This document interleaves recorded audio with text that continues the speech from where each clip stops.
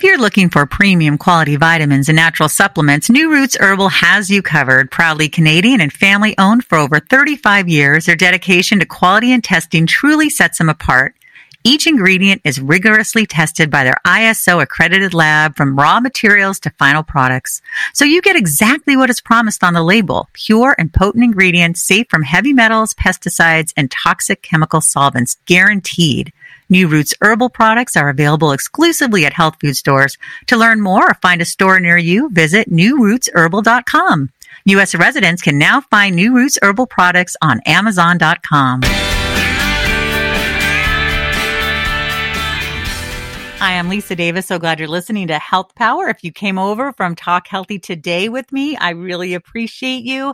And of course, I love the Naturally Savvy audience. We've been doing this for 9 years, and Health Power is still the same show with some new features. We're going to be twice a week now, which is so exciting. Actually, we've already started being twice a week for the last couple of weeks. Tuesday and Thursday, a new episode. I'm going to mix up Thursdays a bit. I'm going to put guests, and then sometimes I'm just going to highlight a few of the fantastic articles on naturallysavvy.com because it is such an incredible resource. Speaking of incredible resources, I read a book. It blew me away. It's called Overthinking About You: Navigating Romantic Relationships When You Have Anxiety, OCD, and or Depression. It is by Allison Raskin. Now, having people in my life with actually all three of these things, more than just one person, I saw so many things in this book that could help them, even if they're not looking to date, or that could help their loved ones better understand them, which is so important. Let me tell you a little bit about Allison. Allison Raskin is a New York Times bestselling author. She is also the co-host of the popular podcast Just Between Us and co-creator of a YouTube channel of the same name. Allison has written and developed multiple TV shows and created the original scripted podcast Gossip. A vocal mental health advocate, Allison also runs the mental health-focused Instagram account at Emotional Support Lady. Allison, welcome to Health Power. Oh, thank you so much for having me. Allison, as I mentioned in the beginning, I have several loved ones that struggle with these issues. And reading this book was so enlightening and eye-opening, and also really made me excited to give it to them. So thank you for that. You mentioned you got diagnosed with OCD at 4 years old. If you can tell us about that. So one of the things that's so funny about writing a blend of memoir and self-help is that I actually have a terrible memory. So a lot of stuff, I don't really remember my childhood very well. And a lot of it really is just what my parents have told me about it. And so from my understanding, my behavior changed pretty abruptly. I had something called PANDAS, which basically means that I had strep throat, and that activated the OCD in my brain. So I kind of became a different kid overnight, which I can only imagine was horrifying and terrifying for my poor parents. I was like 4 years old, and I said to my dad, I need to see a doctor. Something inside of me is making me sad. So I think there was definitely a self-awareness. I think that I could tell that something was wrong with me. So it wasn't just, having the OCD. It was then also feeling horrible that I had the OCD and that I didn't want to be this way and all of these things. And so I was just really lucky because, it was like 1994 or whatever. And my parents were proactive. They weren't like, oh, kids can't have problems. They were like, something is wrong here. And they addressed it quickly. They addressed it effectively. They even put me on medication, even though, Prozac had only been on the market for a few years at that point. But they took it as seriously as they would have taken a physical illness. And I'm eternally grateful for that. When you talked in the book about emotional regulation, that was something that was like, boom. I mean, having a child who has that issue of struggling with their emotional regulation, and from the time they were an infant, and them being able to express to me, like you were able to express to your dad, that there was something going on. When they were very young, they said to me, I wish my brain could turn off the way we turn off a computer. And I already knew they were overstimulated. I mean, I could just see it in the way they acted. But to be able to put that into language is so important. So Allison, a friend of mine's daughter had that, but nowadays they're able to treat the PANDAS, and she was able to get back. If people want to look up PAN and PANDAS, I highly recommend it. We're not talking about cute bears. We're talking about something pretty serious. And so that triggered that for you. Wrote about not seeing this as something wrong with you, as this is a personality thing. This is, I see it as this is the way some people are wired, and it's not a fault. It really helps me to externalize my disorders. So yeah, talk to us about that. I have OCD and I have anxiety. I am not OCD. Even just that little, I'm not, like people will say, oh, I'm so OCD. And that really rubs me the wrong way, because for me, I'm Allison and I struggle with OCD, and my OCD kind of goes on top of who I am, and I'm in a constant struggle to break free of it. My compulsions are not my true self. I don't want to do my compulsions. I recognize that they're not healthy for me and that they're making my life harder.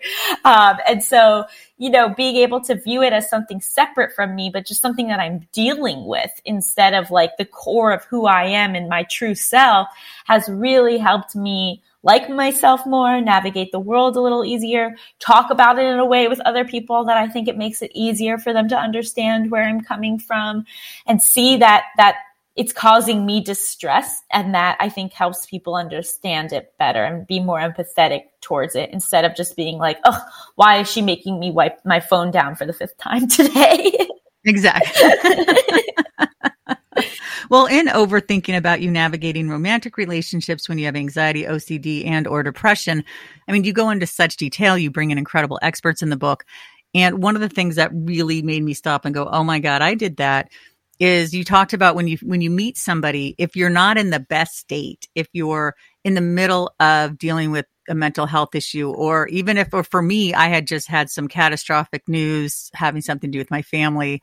And I met this guy, and everyone called him my Rock of Gibraltar. And it kind of stayed that way. Like, Mark was my rock. Mm-hmm. He was my rock. But that's flipping exhausting for Mark. Right. And guess what? We didn't make it. Right. We're still good friends, though. We were together for 6 years. He took care of my mom when she was dying. Wow. Like, he's amazing, right? But it just was too much. Mm-hmm. And there was some other issues as well. But it's that thing of like, I might not be at my best self. Now, I think what's interesting with having a mental health issue is that it's going to be an ongoing struggle. You're going to have good days and bad days. I think it's not fair for someone to be like, well, just work on yourself and get better and then get a relationship. Because guess what? That's not how mental illness works, right? If you could speak to that.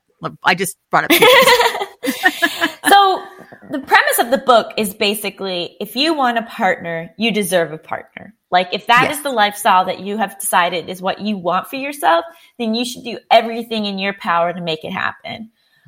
But part of that is getting to a place of some level of stability and kind of the way that you view relationships where you can engage in a healthy way. That doesn't mean that you're not going to backslide. That doesn't mean you're not going to have mental health flare-ups. But when you start a relationship, you sort of want to be at a baseline of stable enough so that the dynamic that you set up isn't that caretaker patient. Some people, some people like being a caretaker, but that's the minority. And for a lot of people, the dynamic that you set up at the beginning is really kind of the dynamic that you see through. And so, you want to be equal. For most people want an equal partnership. And that sort of means that when you start your relationship, you want to be able to do that. You want to be able to show up for your partner in the way they're showing up for you. And then over the course of a long-term relationship, sometimes they're going to be your caregiver. Sometimes you're going to be their caregiver. I just had major knee surgery and my boyfriend was doing everything for me, but that was for a limited amount of time. And I was very thankful. And I know that if he ever has surgery or goes through an illness or has a bad time, then I'll be there for him. But it fluctuates. It goes back and forth instead of one person always being in that caregiver role. And I think another real thing is when we've had struggles with our mental health, hopefully it's not the same struggle each time because you have had some experience getting out of the low, or you hopefully have worked on your relationship with this thing. So my relationship towards my anxiety, even though it's still present, is very different than the relationship I used to have with it, where I would believe everything it told me. And when I would let it really dictate my mood and everything. Now I'm able to say, I'm having an anxious day. And I treat it like it's a cold instead of, I'm having an anxious day. That must mean my life is falling apart and there's a bigger issue I have to address immediately. Yes. And even with the depressive episodes, they can be so hard, but having more life experience of okay, I've had this before, and being able to recognize the signs that maybe you step in and address it before you sink all the way down, Yeah. We have this fear of our history, and we have this fear that things are always going to be as bad as they once were, but hopefully you've actually developed some tools and developed some perspective. So even if you have a setback, it's not quite the same as it maybe was before. How did you get to that place where you're able to say, okay, this is my anxiety. Okay, OCD, I hear you, but no, we're not doing that today.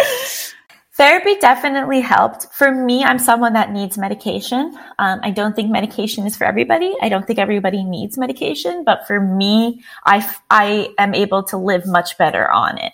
And so I sort of went on and off of meds, throughout my life. And then I went back on meds, in 2017. And then but the stigma around meds is so strong that even last year I was like, oh, I don't need meds anymore. And I weaned myself off of them. And then I was like, oh, I absolutely need meds. And I went back on them, And so for me, being on the medication in my late 20s, and being able to incorporate the work that I had been doing in therapy throughout my 20s really allowed for a big shift. And then, just more knowledge about this stuff, hearing podcasts like yours, hearing people talk about this stuff. Like if you hadn't thought that you could say, thanks anxiety, but no thanks, you wouldn't think to do it. Sometimes you just need exposure to different resources and different ways of thinking about your mental health to be able to start to, apply that to your own relationship towards it. Yeah, it's so true. And the stigma around medication makes me insane. Because you're not going to tell the diabetic not to take their insulin. Exactly. But it's also really confusing, right? Because for some people, sure, if you're diabetic, you're probably going to need, for certain diabetics, you need insulin forever. And for some people, they only need meds for a certain amount of time or through different stages in their life. And it is much more fluid than I think other medications are. And so that makes it really confusing. Yes. But knowing that you're in control, that yes, you have a doctor that prescribes it, but you're the person who gets to sort of lead the ship in some ways. You're allowed to say what's working for you, what's not working for you, what side effects you're willing to tolerate or not tolerate. You're allowed to try different things. And I think maybe empowering the client a bit more in the medication journey will hopefully make it a little less scary. Speaking of side effects, I have to say, your parents sound lovely, but when your dad gave you that Post-it that said 125 to 135, I flashed to Sex and the City when that guy broke up with Carrie on a Post-it.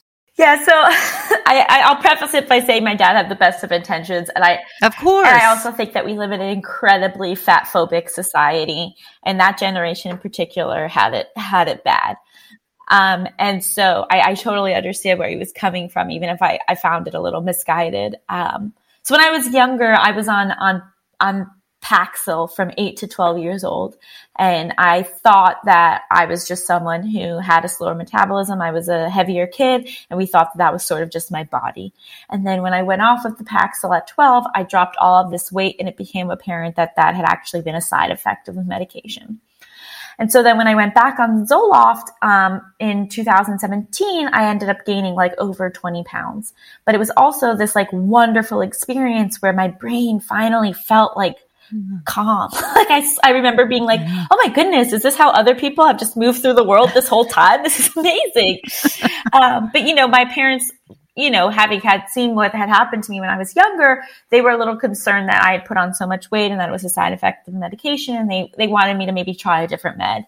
But my dad sort of went about it in a peculiar way where he had sort of looked up, what was the quote unquote healthy weight for my height. And it had been 125 to 135. And I was over that. But again, there's so much misguidance out there about what is a healthy weight and that, equating weight to health, which is actually not true. Yes. And so I think it was him being just a little misinformed. And so his concern was for my health, even though I don't think he needed to be. But I actually ended up switching medications. I came to a point where I was like, you know what, I'm in a good enough place where I feel like maybe I should switch meds. I started to see my face in the mirror, and it didn't feel like my face anymore.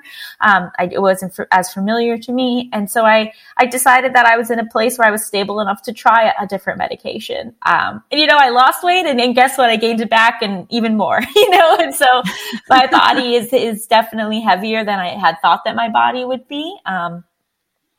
Growing up on the internet, coming up on the internet and having people comment that to me quite often, and being able to see, hours and hours of footage of me looking very different than I look now, it has been a struggle. But I also don't know if it's even the meds. I think it's also my 30s and the fact that I don't diet and that I eat kind of what I want to eat because that's the life I want to live. And I could obsess about losing the weight, or I could just live my life. And I've chosen to just live my life. I'm so glad to hear you say that. One of the things that I've been wanting to do for a long time with this show is get away from the weight loss and there's so much more to health. Mm-hmm. And I just did an episode on health at every size. I get so annoyed that people make these assumptions. They're like, oh, so-and-so's promoting obesity. I'm like, okay, so the models who are like dipping cotton balls in Gatorade, you're cool with that? All right, let's talk about the complexities of this dating. Okay, so I'm one of those people, I tend to put everything out there, right? And there's a way that you want to do it if you have a mental health issue that's ongoing. And yes, you're getting help and you're dealing with it. But like I said, it's going to ebb and flow, right? And so I could see myself just being like, blah, blah, blah, right? But that's not always the best way. My friend from childhood who has agoraphobia, she would always be afraid to tell people. I never understood it. I'm like, why? Then they'll know why you don't want to go. Isn't it better? She's like, they don't understand. This was in the 80s. They're like, they're not going to understand. And so I think there's that hard balance of people are going to think I'm weird. People are going to think I'm crazy. People are going to think I'm this, and I use that word on purpose because people have that negative connotation. Versus, but I want this person to know me and all of me. So how do we balance that? I think it's two things. I think one is, what is your relationship to this struggle or disorder? Because it makes a lot of sense to feel shame around it. It makes a lot of sense to have judgment around it, but also those things aren't serving you.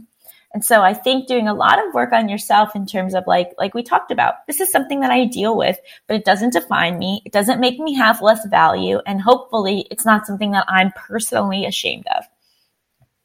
And then what is the way in which you disclose? Because there's a way that you disclose where the energy in which you are disclosing is one filled with anxiety and fear and that you're scared that they're going to leave you, or that you're sharing compulsively because you just want to get it all out there so you know for sure if they're going to reject or accept you. And then there's the way which I recommend, which is being in control of your disclosure, where you really are thoughtful about the way that you do it. You think both in terms of what environment am I disclosing in? Am I disclosing in a loud restaurant where they can barely hear me and you're worried other people are going to be listening? Or is it a calm Sunday afternoon where we have some time to dig into it if we need to and ask questions and be curious? And especially when you're sharing it with a romantic partner, really coming from the place of, I'm sharing this because it is a part of me. It's a part of my story and explains how I became the person that I am. But I'm not sharing it because this is your responsibility. I'm in control of my mental health. My mental health is my responsibility. And I'm just letting you know something important about me. And I think that those things come off very differently for the person receiving the information. And then also the idea that you don't need to share everything all at once.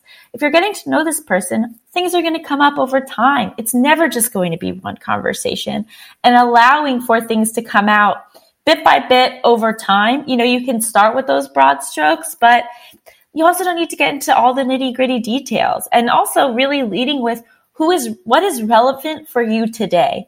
Because what I went through when I was 16, yes, it happened, but that's not who I am now. So I don't need to get into the lows of when I, wanted to die in college, because I don't currently want to die, which is wonderful, but really paying more attention to what do they need to know?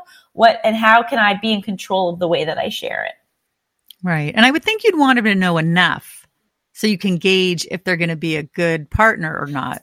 Because if they act like a jerk and they're like, or mental health doesn't exist, or everyone I know has ADHD. Like that makes me insane. And it makes me crazy when people, I like to say crazy. It makes me upset. So I have to change my language when people are like, oh, everybody has I'm OCD when they're clearly not, or maybe they are, but you know what I mean? Like the way we throw this jargon around, it's really discounting to people who are really struggling. Exactly. And seeing this opportunity of the disclosure as not just a moment for them to, like I said, accept or reject you, but for you to also gather information about how they receive that information. Do they receive it well? Are they curious? Do they ask questions? Do they create a safe space for you? And if they do, wonderful. But if they don't, that's not a reflection of you, as it's a reflection of them. And it's some signs that maybe this isn't someone who is worth me sharing my vulnerabilities or worth my effort to build a relationship with, because they're not going to be the kind of partner that I need or deserve. I want to talk a little bit about talking about sex. I thought that chapter, the whole book's amazing. I loved your candor. I loved your openness. You talked about that. You've talked about all these other things, right? I mean, you're in the public and you've got a huge following and you're incredible. But this was something that was new. How did it feel to be that vulnerable? And then maybe we can just spend a couple minutes like kind of digging into that chapter a bit. So yes, like you said, I have had a YouTube channel since 2014. I have a podcast. I've always been very open about my mental health. I've been open about my suicidal ideation. I've been open about my self-harm. And people would always be like, oh, that's so brave of you. And I'm like, not really, because I don't have any trouble talking about it. Like, it doesn't cause me discomfort to talk about it. And therefore, it's vulnerable, but I didn't necessarily think it was brave because it wasn't hard to do. But I have never before this book ever talked about my difficulties with sex and intimacy and orgasming and all of that stuff. And so I actually, that this is where I'm like, okay, I was able to like congratulate myself for being brave in writing it, because I did not want to write it.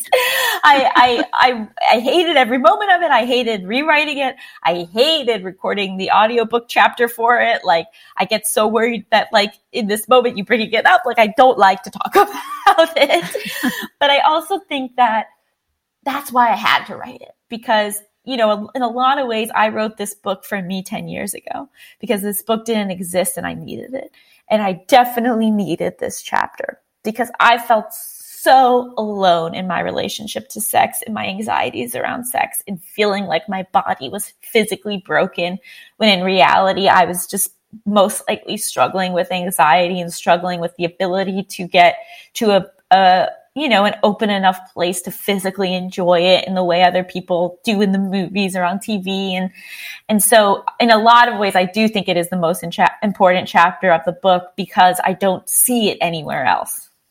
Yeah, I know. And I thought it was interesting too, because I masturbated a lot as a child too. Sometimes I'm like, did I break my clitoris? Because it takes a lot. It's interesting to like think about that. Like, why isn't my body not responding? I'm really into this. I'm into this person. Sometimes your body responds. Sometimes it doesn't. It doesn't mean you're not into the person, right? It's just bodies are complicated. And emotions and anxiety, right? It clouds it. Well, that's the whole thing, right? It's like you think, that sex is different than any other part of life. But if you have anxiety in every other part of life, guess what? It's going to show up in the bedroom. But we just never talk about that. So then when it does, you think something's wrong with you. Yeah, that's so true. I would love to just jump into chapter 7 a little bit. How do I date productively? Because again, this book I think this is helpful for everybody who has these issues and everybody who loves people who have these issues. And I think that the fact that like I was reading it thinking, I've been with my husband for 23 years. We're doing pretty good, but wow, a lot of this really applies to people that I know and it applies to myself in some ways. I just thought it was incredible. So just give us a few. I want people to get the book. Again, Overthinking About You, Navigating Romantic Relationships When You Have Anxiety, OCD, and or Depression. Just give us a few good dating productively tips. So I think it's really important to know what you are looking for, and know what you are looking for in two big categories. And the first is, what are your values? What do you value in life? Do you value financial security? Do you value passion? Do you value family? And there are no wrong answers. It's just, what do you personally value? And then when you're dating, you need to find people who value the same things or else it's going to be a big struggle. And then the other component is, what kind of lifestyle do you want? Are you someone who wants to have 5 kids, or are you someone who doesn't want to have kids? Do you want to move around the country every few years, or do you need to stay close to your aging parents? kind of knowing these two crucial things about yourself, your values and your lifestyle, choices, can really help you when you go out into the dating world, because then you're not just looking at chemistry with the other person. You're not just, does this person make me laugh? Are they fun to talk to? It's also, can we build a life together? Or are we going to be constantly at odds because the life that we each want is so different? And then paying attention to that and then when they say, oh yeah, I don't want to have kids. And then you're like, well, I really want to have kids, but I'm sure I could change their mind. No, like cut your losses, date productively. Only move forward with people where you at least align on those things. There's still going to be conflict. There's still going to be hard times. But if you don't even align on those two crucial parts, you're really kind of setting yourself up for an uphill battle. Allison, I'd love for you to come back when you have time. I know right now you're doing this wonderful book publicity, but I would love to do a show about how to support your loved ones that have mental health issues, because I have people in my life and sometimes I feel like I think I'm doing this right. And sometimes I'm like, I shouldn't have said that. That was stupid. That was insensitive. Especially around people with eating disorders or body dysmorphia, where you just want to help them so badly. So I don't know if that's something you could touch on, but I feel like you'd be really great. Thank you. To our audience. I always say for people to not focus on saying the right thing, but focus on showing up. It can be really hard to say the right thing because there's not the right thing. And when people are in certain moods or have certain issues, they're not going to hear you anyway. But what they are going to hear or feel is your presence. They're going to feel like that you are there with them, that even though they are going through this, hey, you call the next day anyway and check in. And sometimes I think it can be really helpful, instead of like hyper fixating on solving the issue, just instead saying, why don't we go do something fun together? Why don't we watch our favorite movie? Why don't we spend some quality time? And I think in a lot of ways that can be even more helpful than rehashing this issue that you've talked about 300 times and they are not listening to you anyway. Oh my gosh, you're so right. My friend, it drives me nuts. My friend will come over and I'll start in on her like, did you eat today? She's like, I thought we were going to have a nice day today, Lisa. I thought we were going to watch This Is Us. And I'm like, we are, damn it. Because you're not their therapist. And it's a different role. Being a friend is a different role than a therapist. Being a partner is a different role than a therapist. And so you don't need to provide, it's not your job to fix them. It's your job to say, I love you and I'm here even though you're suffering. Oh, that's great. See, that was so immensely helpful. Allison, you're great. Was there anything you wanted to add? Obviously, I want all your social media, but anything you wanted to add about the book? And you are always welcome here. I just think you're fantastic. And there's still so much I'd love to talk about with you. Oh, just that, I think even if you haven't been diagnosed with these disorders, I think that the book is still hopefully a helpful resource. So even if you're like, oh, I don't have these things, I think if you've just maybe struggled with romantic relationships in general, it can hopefully be helpful. All right. Tell us all the ways we can find you. So I'm at Allison Raskin on socials. I also have a mental health focused Instagram account, Emotional Support Lady, which is also a Substack with a weekly blog and podcasts and advice column. And then my weekly podcast is called Just Between Us, if you want to check that out. Oh, absolutely. You are such a gem, Allison. I mean, you're beautiful inside and out. I really do hope you'll come back to Health Power. It's been such a joy. Oh, I would love to. Thank you so much. Thanks, Allison. Well, that's it for our show today. Thank you so much for listening. We appreciate you. And we would appreciate it if you could please rate and review and leave a comment, because the more you engage with our podcast, the more you will find it and help other people find it wherever they listen to their podcast. So be sure to follow us. I'm at Andrea Donsky and at Naturally Savvy, and Lisa at Lisa Davis MPH. Thank you so much. And please share this episode, because the more you share shows you care. We'll see you next time.